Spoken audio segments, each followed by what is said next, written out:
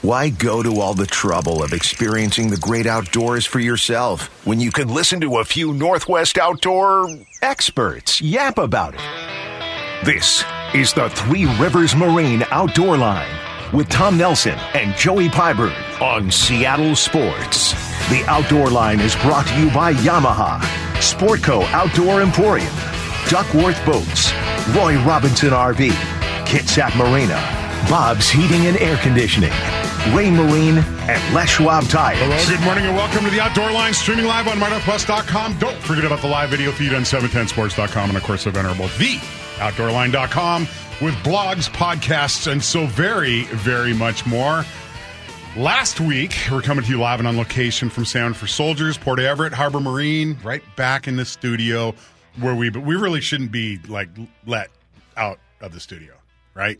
No, we can get out of the studio every once in a while. I like the remotes, especially when we're doing an event like Salmon for Soldiers. Especially when we can get out on the water, dude. And you know what a great event that was. It was cool. You kind of you had some stuff to take care of, so you took off after the fishing part was over, and I stayed and helped a little bit with the ceremony part of the deal. And so we asked everybody. There's a lot of folks sitting out there in the audience, and I'd mentioned to Randy, I said, I bet you every person who was on the water today caught a salmon. The fishing was just, when was the last time it was like that for a Salmon for Soldiers, or has it ever been? So we asked, and not a single person that attended and was on the water that day did not catch a fish. Everybody caught a salmon. Pretty cool stuff, dude. Yeah. Pretty cool stuff, and just, it shows you the potential of a wonderful community event like that. So now with Labor Day weekend coming up next week, and I'm all about Memorial Day. I'm less about Labor Day, but we are kind of transitioning into a hunt, which is why we have a very special studio guest today, Mark Boardman, the product experience manager for Vortex Optics. That's still the title, right? Yeah, as ambiguous as ever, and somehow it lets me be here back in the motherland with you guys. There we go. I'll take it. Right met you back in the Outdoor Emporium when it was in Republican and Pontius. Oh yeah. Okay, and this is before the big move. These are the dark ages, dude. The early 2000s. And then so you're from here originally, but now you're back in Wisconsin at Vortex Optics and killing it. Yeah, I never thought I would migrate east and leave the coast, but it's been a fun ride, and just like all those experiences, at outdoor, and then I was at a few other outdoor places along the way, and finally settled in good old Wisconsin at Vortex. It's been a cool ride, but I think about the outdoor opportunities here all the time, that's for sure. Well, and that's, it's great to have you back here. And the reason you're back here, obviously, is a little cast and blast. And so you and Joey, literally right after the show, you guys are up and out and up again. Yeah, we're actually going to run to Machias to the Seattle Rifle and Pistol Club, and let Mark's going to use one of my rifles, one of my Browning 6.8 Western. And we're just going to go make sure everything's dialed on that front. Really, we're missing the morning part of that hunt, which is important. That's one of the, you got two very important times to be on the glass in the mountains for bears, and that is at first light for about 2 hours, and then in the evenings. That's when those bears are active. So we might as well go to the range, make sure we're dialed, and then we're going to run up, and we got about a 5-mile hike, a little bit of elevation to gain, and I picked a spot with a lake, so we don't have to pack all our water in, and we're going to take some rods and catch some trout. When too. He said 5-mile hike in with an elevation gain, think back and butt sweat with this one. You've been on some hikes with him, dude. Oh yeah. My goodness. I've hunted with Joey and his cousin Ryan before, and they've got one speed, and that's full blast. So Lampers will straight up try to kill you. Yeah, no, yeah. He did. I'll tell you what, when I hunted with Lampers this last spring, we circumnavigated these cliffs, and the way we went around the cliffs, I felt was just actually cliffs. And when we got done, I was like, bro, that's my threshold for exposure, things like that. And a little bit later on, he goes, well, who'll do some real dangerous stuff though? And I'm like, no. He goes, Joey. He'd do some things that I wouldn't do. And I'm like, oh boy, here we go. Yeah, I don't have children, and there we go. I know what Ryan's talking about, and we were on a hunt together, and we were actually having to rock climb with full packs of deer meat. And at a certain point, Ryan just stopped and he goes, "I'm not doing this anymore. I'm going to go down and swim the river." And I was like, "No way." And he's like, "I have children. I want to make it back to them." So, and we're going to dig into Vortex Optics a little bit here. And if you've never heard the Vortex Nation podcast, if you have, obviously you've heard Mark. He covers just a number of wonderful topics, very instructive, very interesting.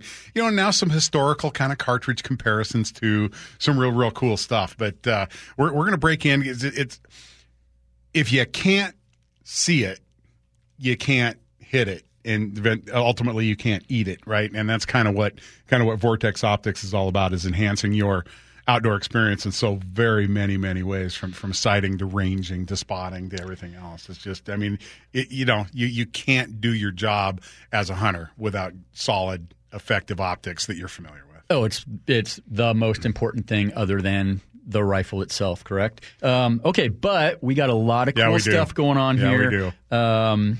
Obviously, Mark's in studio.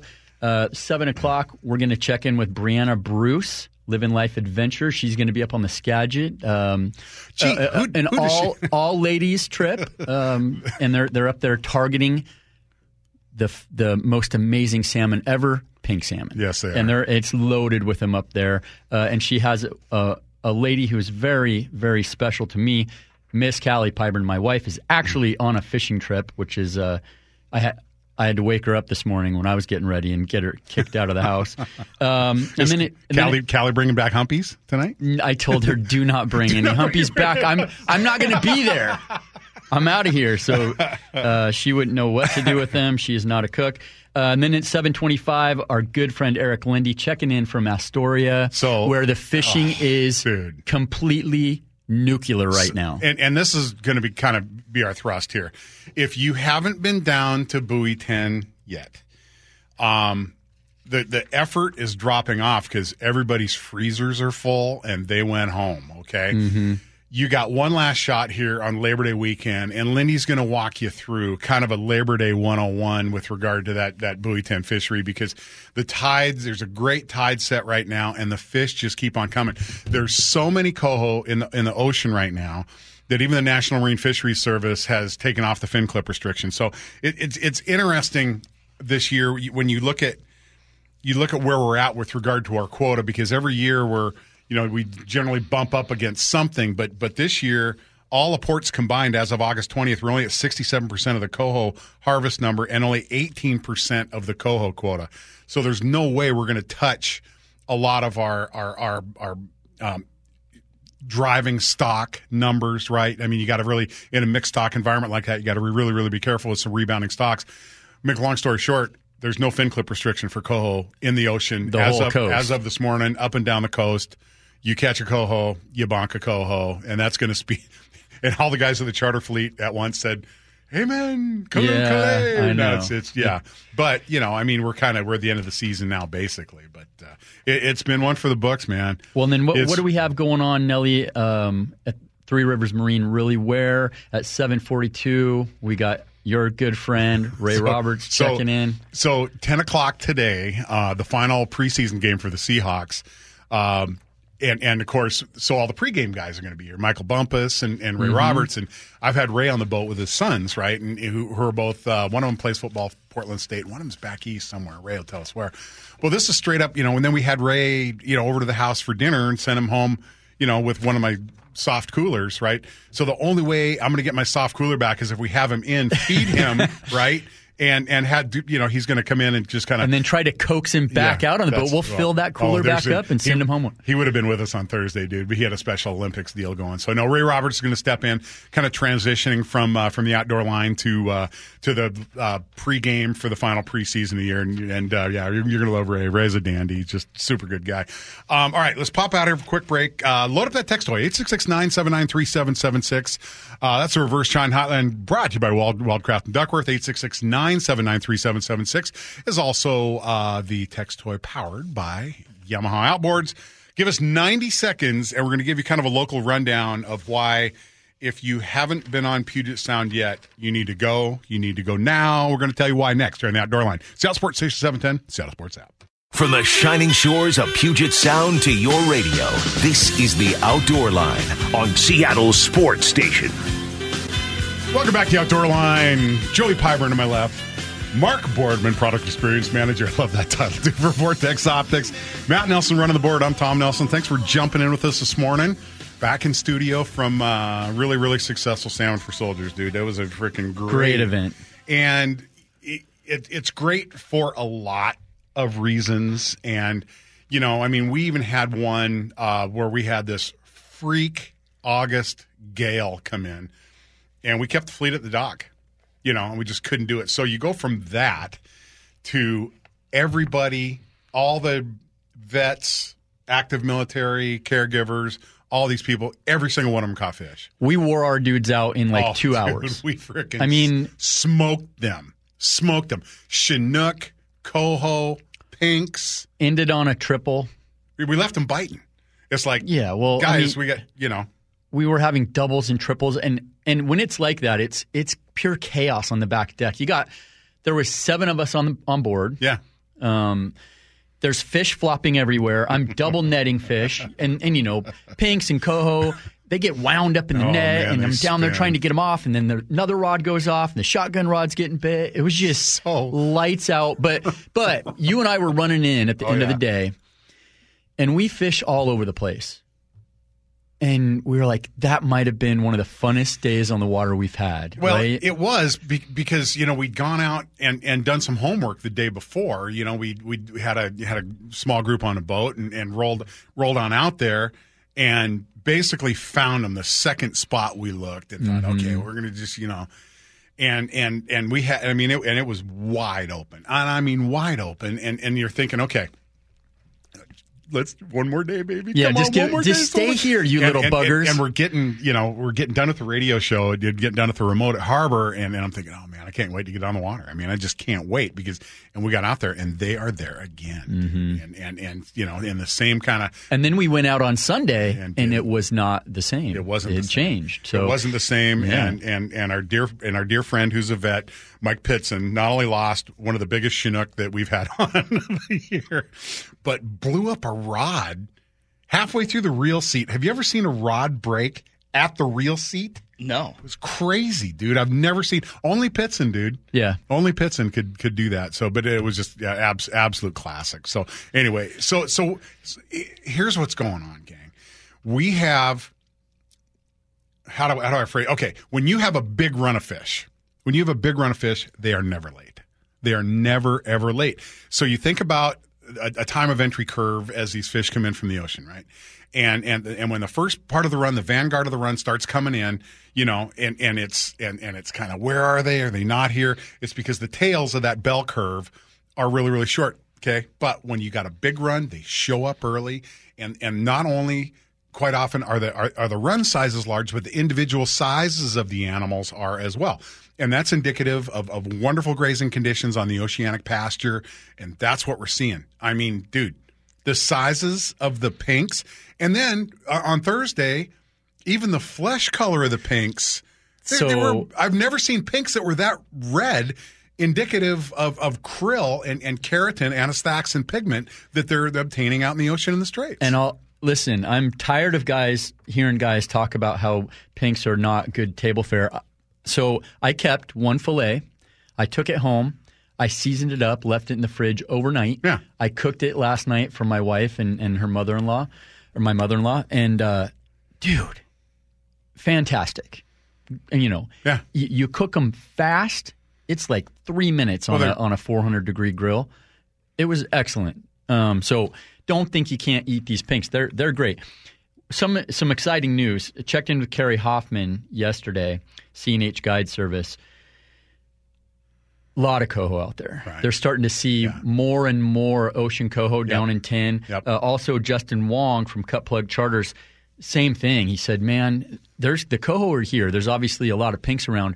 If you want, and we had a question on the text toy here. If you want to focus your efforts and catch coho, you got to speed up. Go faster. You're still going to catch pinks, but get away from the pink gear and start running whites and green Right. hoochies. Absolutely. And maybe a little bit bigger spoons, shorten up your leaders and go fast. And then if like Justin, he's straight up mooching, right? Yeah. Reds and greens, cut plug, and look for surface activity in the morning. Find the bait on the surface, get on top of it, drop your gear. Don't go any deeper than, say, 75 feet, and then pick up your retrieval rate. Make it faster, and that'll help you stay away from those pinks. So Justin caught pinks. He's catching pinks up to 11 pounds, or coho up to 11 pounds. Nice fish. I gotta say, I listen to the show just about every weekend, and the fishing sounds like it's been so bananas, and it's hard for me to fathom hearing you guys talk about, okay, if we're going to catch these salmon, we're going to have to get away from these salmon. Yeah, exactly. Yeah. And a wonderful problem to have, for sure. But the thing of it is, and one of the reasons I'm so excited is the peak of the coho run is 3 weeks from now. Okay, and coho metabolically are so hot, Mark, that they double their body size in their last 6 months of life. Okay, and that last month of life, even they'll put on another good pound and a half, 2 pounds. So, you're seeing easily documented coho up over 10 pounds right now. Dude, I'm telling you, we got 3 coho derbies coming up, over the next month. You got the Edmonds, you got this new Skagit charity classic, kind of a big dollar event that takes place the second weekend, and then the Everett Coho Derby, and I'm telling you, all 3 of those, if you don't have a 15-pounder, don't even bother weighing it in. It's just, and to have this amount of coho right now and be 3 weeks to a month away from the peak of the run. This is really going to be a special fall around here. It's going to be a lot of fun. We still have a lot to look forward to in our salmon fishing here in Puget Sound. For some of you guys, if you're out there and you want to, focus on some of those coho now, Carrie said on incoming tide, hit the oil docks, Richmond or West Point. On the outgoing tide, move to the other side, Jeff Head, President Point, Apple Cove, fish the surface down to 90 feet. As soon as that sun hits the water, you're going to have, those fish are going to move down, go down a little bit deeper. He's running hoochies or spoons, short leaders, white and greens, and he's putting scent or herring strips on all his gear right now. And again, he's trolling faster than most of the guys out there. So a couple things. And we do have a couple texts here from the 206. Good morning. Many of your listeners are relatively new to Puget Sound salmon fishing. As we head into coho season, give us a brief overview how to successfully transition to silvers. We're kind of doing that right now. Listen every weekend and becoming a better fisherman from listening to you guys. Thank you. Well, thank you for the kind words. And again, with respect to Chinook techniques and transitioning to coho, we're so very, very structure oriented with Chinook. And so in doing so, you're going to get a Joey Pyburn signature model downrigger ball with all this, scraped off the bottom, right, polished. So, and that takes a lot of work and it takes a lot of attention, and you have to live on that downrigger. And that's what's kind of fun about coho is we're fishing in the middle of the water column. You're not paying that much attention. You're not that close to structure. You're not necessarily working a specific depth band. You're chasing marks up and down the water column, and these marks are responding, right? And so decrease your depths, increase your speed, decrease the size of your gear, and that's a great transition from Chinook to coho. And one thing that's cool about coho, you can, when we're fishing Chinook and I'm on the bottom and I'm just staring at that tip of that rod, sometimes the rod just will barely move. Yeah. And you'd think, well, that's a small fish. No. Chinook will come up and grab your bait or your lure, and then they'll feel those hooks, and then they open their mouth and they want to shake it, and they just shake their head, and your rod might ding, ding, ding, ding. Coho, a 4-pound coho will rip your gear off the downrigger, and your rod will be bent over like crazy, just bouncing, right? How many people did we say, oh, this is a big one, and brought back, and that's 5-6 pound coho. Fine. But which is that's exciting though. I love that part of it, and the shotgun rod has really done some work, and that there's nothing better than seeing that thing just bent over, almost bouncing on the motors off the back of the boat. Just a sinker, man. Just a sinker, right in the prop wash. Yeah, and a cut plug or something in a head, or so. And from the 206 also, Salmon for Soldiers last Saturday was the hottest fish in our record for the event. 4 years ago, we only got a few bites with no fish in the box. I mean, yeah, it's absolutely stellar. So we mentioned 2 regulation updates, and actually there's 3. There's now a bonus limit for pink salmon in the Straits in areas 5, 6, and 7. It's now any coho, so non-selective marine areas 1 through 4 in the ocean. You catch a coho, you bonk it. And then they came out with this other regulation. We got a question from the 360. Any idea why this was put in place? You can't land wild coho or any Chinook in CQ right now. Okay, that's Marine Area 5. Marine Area 4, Nia Bay, is open for any coho. Yeah. And it's open for Chinook. So you can't run from CQ out to Nia Bay and return those fish back to that port. Yeah. So that's, It sucks. It's like, come on. I mean, it's an enforcement issue. I get it. But, dude, it's 10 miles. You can – so here's why I have a problem with that. You and I can go out in Nia Bay, load up the friggin' boat, and run back to the Port Everett with all those fish. Yeah. And we're running through all those areas. We're transiting those areas. So this, it's interesting to me. Another question, 253. Do you think we'll be able to fish coho and Area 11 out of the boat this year? Will WTFW continue their stranglehold on us? I was going to try to go 2 shows in a row without hammering on the idiocy of WDFW, and that's really the only word for it these days. So right now, Marine Area 11 is only open to bank angling, okay? Which on a year of this abundance, again, our opportunity in Puget Sound is completely untethered from abundance. It has nothing to do with abundance. It's just WDFW's lack of advocacy for anglers. And this is going to be the winter of our discontent, guys. And we're going to show you how to affect the process. But my understanding is there are Chinook non-retention impacts built into the list of agreed to fisheries that will on September 1st, which is what, Thursday? I believe so. Yeah, so you're going to be able to, you know what, I'm going to open up a calendar. Actually, Friday, this coming Friday, you'll be able to fish your beloved Marine Area 11, and it is an absolute travesty that you haven't been able to fish it. I know. And leave 3,000 Chinook on the table. Yeah. It's just, but that's fine. Okay. That's fine. It's just going to fire us up more for North of Falcon, and trying to get some of this stuff worked out for next season so we're not dealing with this. North of Falcon's already started, dude. I'm telling you, it's we're going to give you guys some options to affect the process. All right, we have Mark Boardman here for a reason, and the reason is the next segment. And there's so much new and exciting and absolutely mandatory for hunters to have in the field, and everybody talks about generically. It talks about a rifle scope, and it talks about a rangefinder, and I talk about binoculars, but they don't talk about how these things work together to expand your effective range of field. It's and I don't think, with the possible exception of some of the new rifle cartridges, the 6.8 Western that you're going to be shooting, the PRCs and stuff like that, I don't think there has been an area of hunting that's had bigger and more significant technological advances than optics. Yeah, I mean it's incredible, Tom. I mean, what a person can get. Particularly for their dollar these days. I mean, you're getting an incredible amount of optical performance.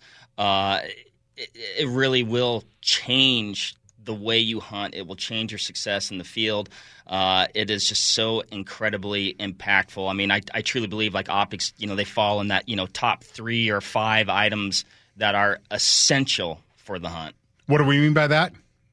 We're going to tell you all about it right after the break, right here on the Outdoor Line. Seattle Sports Station 710, Seattle Sports app. Welcome to the Bomac Tech Line. Bomac has all the gear for all your techniques, and SMI shellfish gear is simply the best. Bomac, we catch big fish.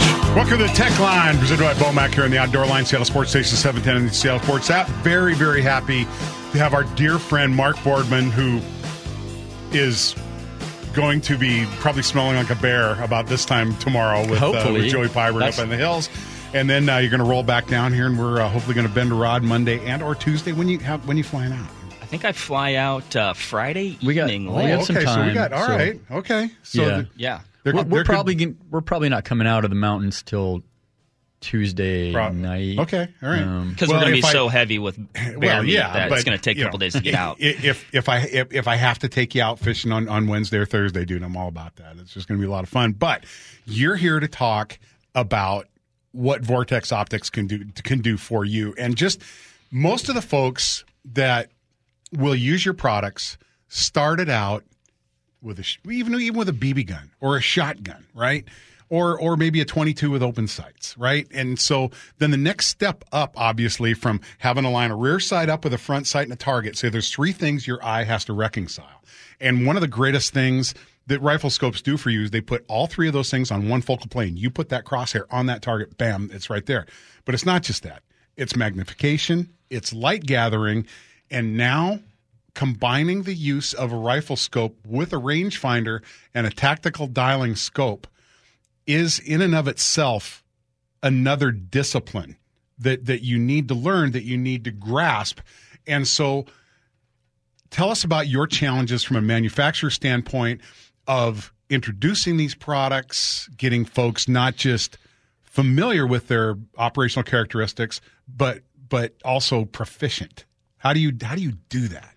So, I mean, Tom, whether it's fishing or hunting or optics, like everybody's starting or at a different place in their journey, right? Like you said, if you're starting off, and this would be whether you're a youth or even just like a new person to hunting, shooting, no better way to start off than with a BB gun, with a 22. The shotgun sports, I mean, very, very social. You're not, you don't have to be quiet or anything like that. They're fun, and it teaches you, how to operate a firearm, teaches you how to be safe. And also with like those, like a 22 or something like that, I would say if you're introducing somebody to shooting, if you have the ability to do it suppressed, that is going to improve their overall experience. When you've got essentially that explosion going off, it doesn't necessarily translate to recoil, but people perceive it as recoil, and they're gonna be a better shooter, and they're gonna have a more positive introduction if you can do it suppressed. At the very least, with solid ear protection. And I'm not talking about a cleaning wad stuffed in your ear.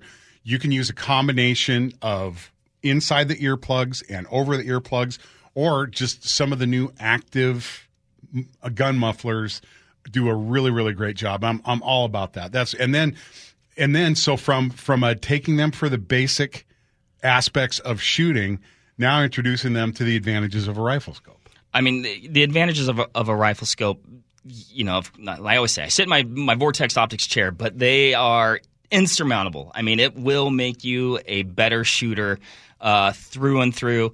Like you said, there's different styles of magnified optics. You've got second focal plane optics, which I'd say that's where I would say a person should start. And it's just going to be a more simple, easy to operate. Sometimes that's the stuff that works better in the field, I find. If it's more simple, there's less things that I can personally foul up.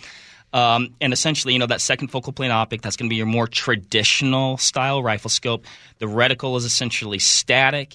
Only the image zooms in and out. The reticle stays the same all the time. And that's absolutely huge. And so now you bring in rangefinders, which are fairly new within the past decade, and handheld, affordable. I mean, we're seeing, at least in the last decade, we've seen their acceptance broadly across the hunting market. But it's not just the range. Now you can take a ballistics report from your cartridge and even enter it, right? So now you have great information with regard to the range. You can dial your scope. So tell us a little bit about that interplay between a rangefinder and a rifle scope, and how it stretches out your effective range, your ethical range as a hunter. Absolutely. I mean, rangefinders have changed the shooting landscape, whether it's bow hunting or rifle hunting. The ability to know the distance to your target had a cascading effect on what hunters and shooters are able to do. And really that the rangefinder is the baseline for ballistic calculators, for these optics that integrate ballistic solvers now, so you can input input your data directly into the unit or into an app that connects to the unit via Bluetooth. I mean, it sounds pretty complicated. We're just talking about simple stuff. Now we're at the advanced stuff right now. Yeah. And then you have rifle scopes with turrets built to dial to compensate for that ballistic drop for the solution that your ballistic rangefinder or binocular is spitting out. It's pretty wild stuff. And if that sounds complex, it really isn't. Yeah. But you got to have that baseline that we were talking about earlier to get there. Well, and you also have to go out and practice with these products and go to the range and use them. You know, a lot of guys, I know guys who they take their gun to the rifle range, say in August. They shoot it a few times. They put it back. They break it out in October. They shoot it from the bench. You shoot it, at the range. Yeah. Make sure it's still, zeroed. Then they put it away. They break it out in October. They hunt for 3 to 5 days. They put it away, and they don't use it the rest of the year, right? Those guys are not going to be able to utilize this kind of equipment. You need to, if you're gonna buy that Razor HD 4000 GB, you need to use it, and you need to really figure it out. Which, like you said, it's not that complicated, Mark, but you got to practice with this stuff. And then, like the binos now. Now we have binos where the Furies, you just push the button and boom, there's your range, and you can scan around. That's been huge for me. I love that part of it. I obviously carry a rangefinder also at times, but on a lot of hunts, I don't even take a rangefinder anymore. I just use my Furies, and that is so cool. And when it's boring glassing, it's fun to I'll look over at something and be like, okay, I'm going to guess that's 350 yards. And then bam, you hit the button. Oh, it's 375 or whatever, right? It's a great way to practice your skill because you don't always have time to range something. And if it's in that comfortable shooting distance between what I like is 200 to 300 yards, and you don't have time, you should be able to take that shot and by using your eye, that's in my effective range without having to dial. Oh, I play guess the range all the time. And whether I'm bow hunting or rifle hunting, like you said, you don't necessarily have that time. And it's also a great idea, if we're talking tips like pre-range stuff. Like if you're in a spot where you think you're likely going to get a shot, man, range that tree, range that rock. So in the moment of truth, you can be like, yep, I know that's going to be that. And then ranges are super deceiving too.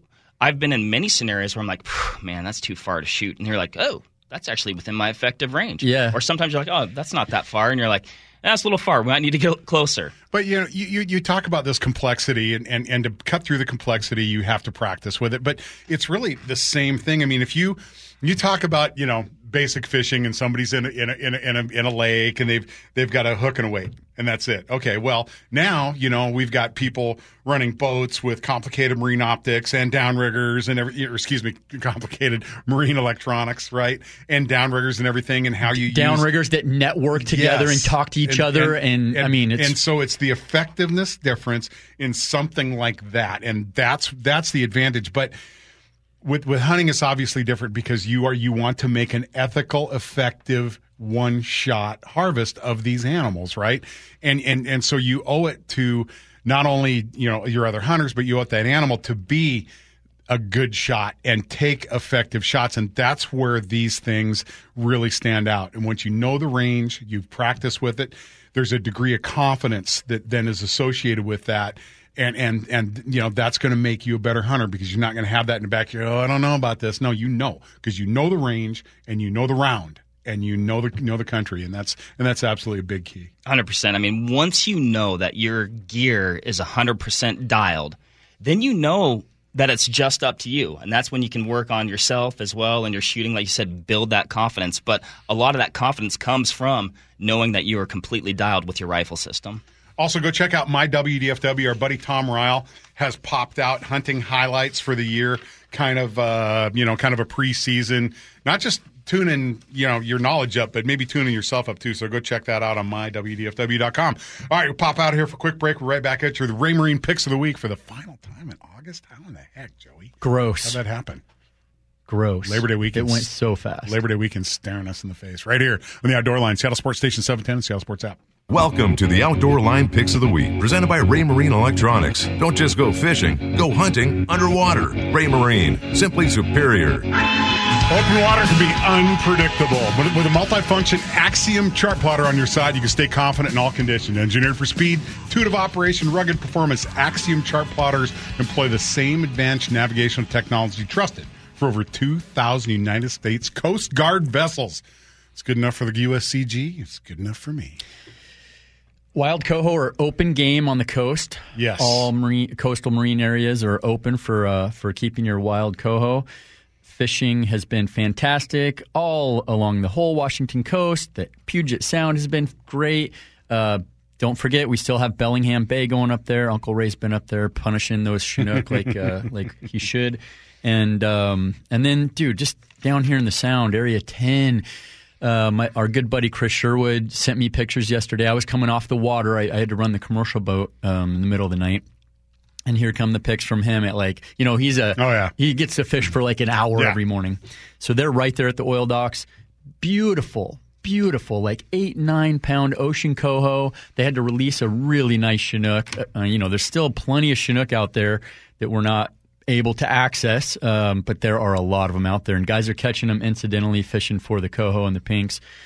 Great time to be on the water. Again, we kind of covered the gear stuff, but this time of year, you can start switching and really targeting those coho by speeding up, using some different colors, shortening those leaders. Make those coho are going to be able to chase that stuff down. That's a great point. So. Well, we fished a couple days together this week, and rolling back in, from 9 and 10, and rolling back into Port Everett. We, you see a bunch of guys in there in Humpy Hollow and stuff, and they're targeting pinks, and they're catching the occasional coho. If you want to, and you could target coho, and you're going to catch pinks incidentally. So there's a big advantage, though, to fishing hoochies, like you mentioned, on a shorter leader, okay? Dogfish will not as easily catch those hoochies because they're whipping around behind a flasher. Now, how short?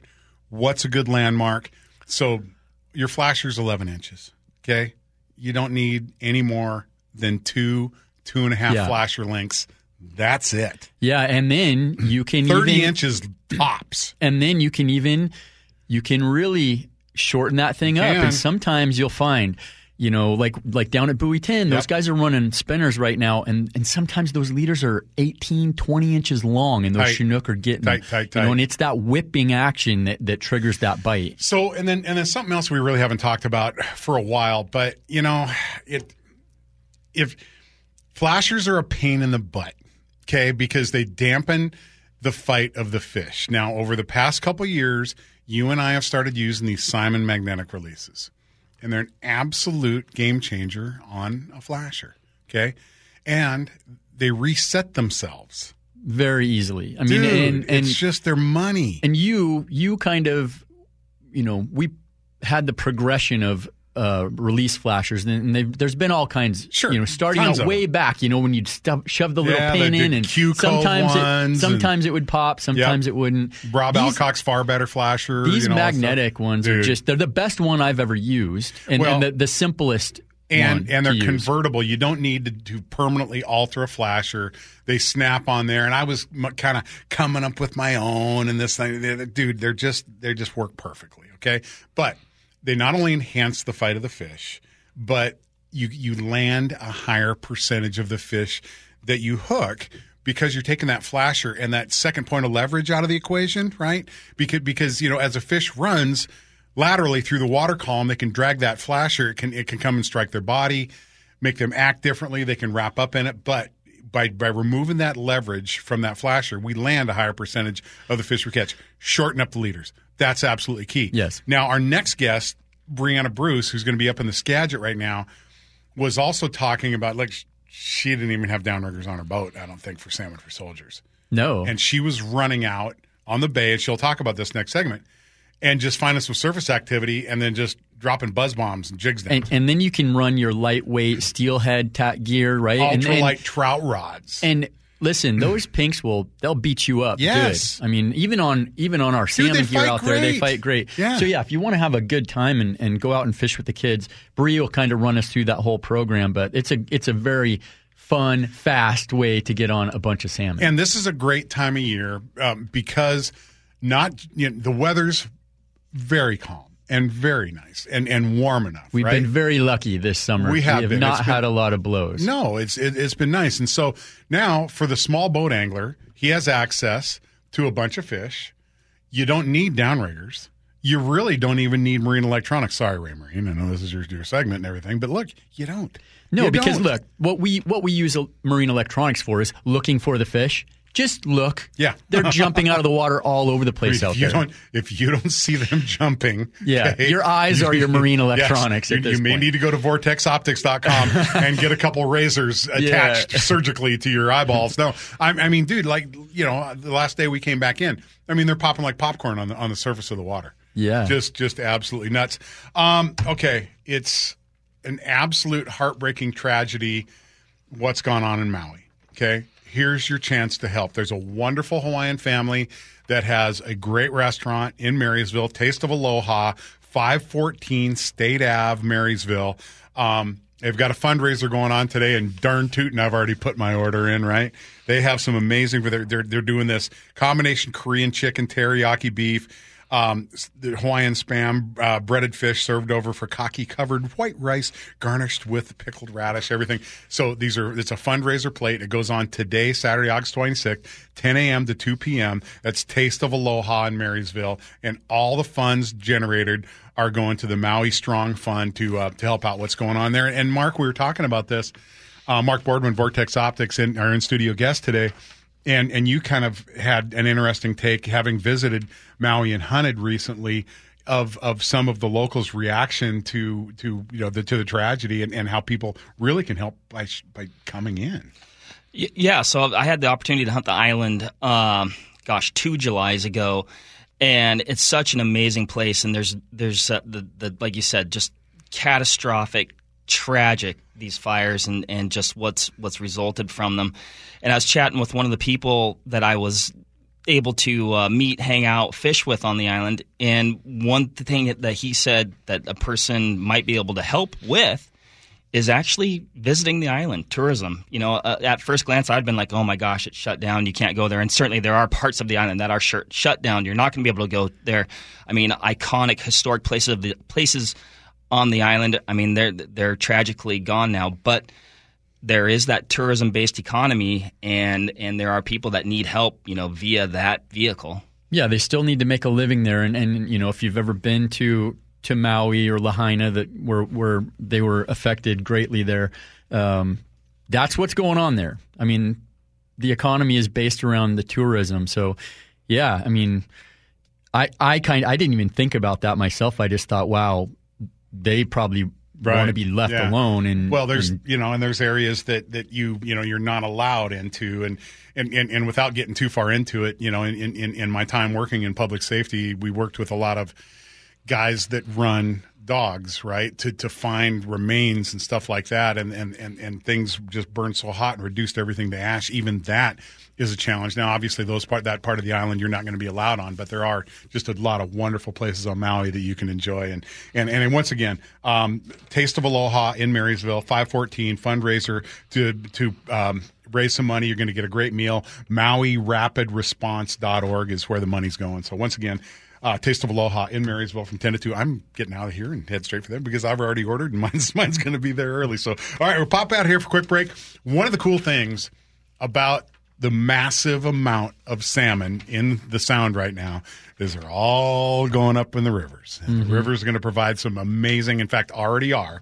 And that's where Brianna Bruce, livinglifeadventures.com is going to be found. And she's next here in the Outdoor Line. Seattle Sports Station 710, Seattle Sports app.